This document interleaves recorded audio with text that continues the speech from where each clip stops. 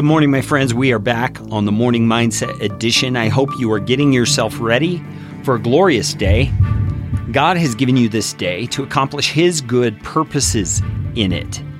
And so no matter how you woke this morning, no matter what you were feeling when you awoke, maybe I should say, the reality is God has great plans for this day.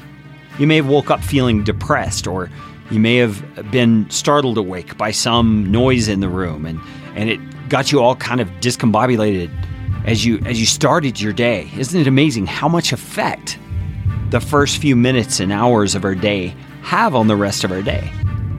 You see, and that's why the morning mindset is something I believe the Lord gave me to start doing, is to help people like you, people like me, get our minds right in those first few minutes of the day. So I'd encourage you to make the morning mindset a habit to help you start thinking rightly from a scriptural perspective as you begin your day, and share it with other people. There are sharing functionalities wherever you see this on social media, or even on podcast apps. If you're using one of those, you can find the sharing function for this episode and share it specifically with someone you know who could benefit. Now, we've been talking about Romans chapter 6, and Paul has made the case that when Jesus died, we died. The old sinful us died.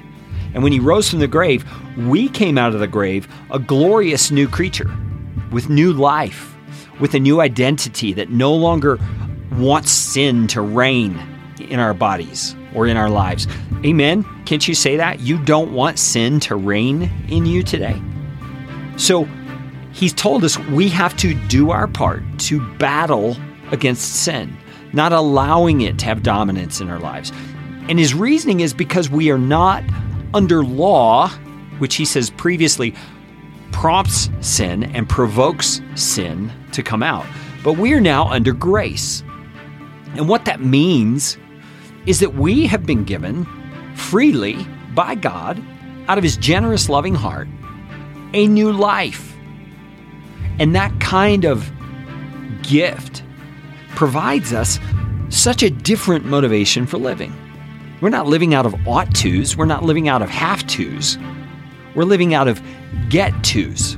We get to live this new life, and we get to battle sin. We get to finally have some victory in our lives over these things that have plagued us forever, because we now have a new identity from which to do it. And so we're going to pick up in chapter 6, verse number 15. And Paul says, "What then? Are we to sin because we're not under law, but under grace?" You see, the feeling some people get is that because of grace, we're going to be forgiven no matter what. So there seems to be no reason why we need to really fight sin, because we'll be forgiven anyway. Jesus has given us forgiveness. Well, Paul says in the end of verse 15, by no means, that's not to be your attitude.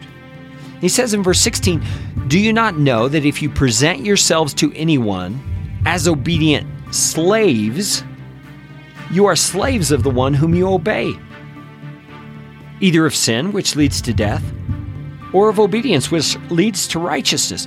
Paul's pointing out a reality underneath the behavior that we don't often think about.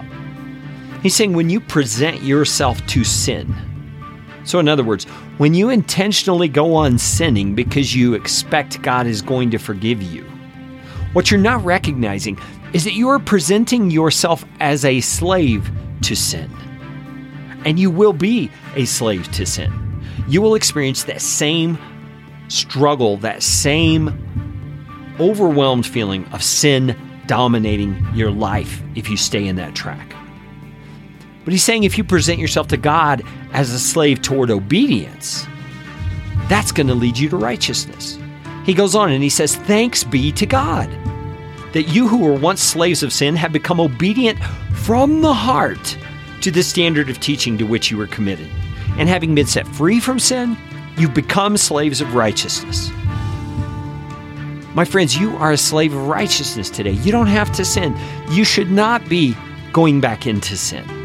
We're going to talk about this more on the Morning Mindset Edition tomorrow.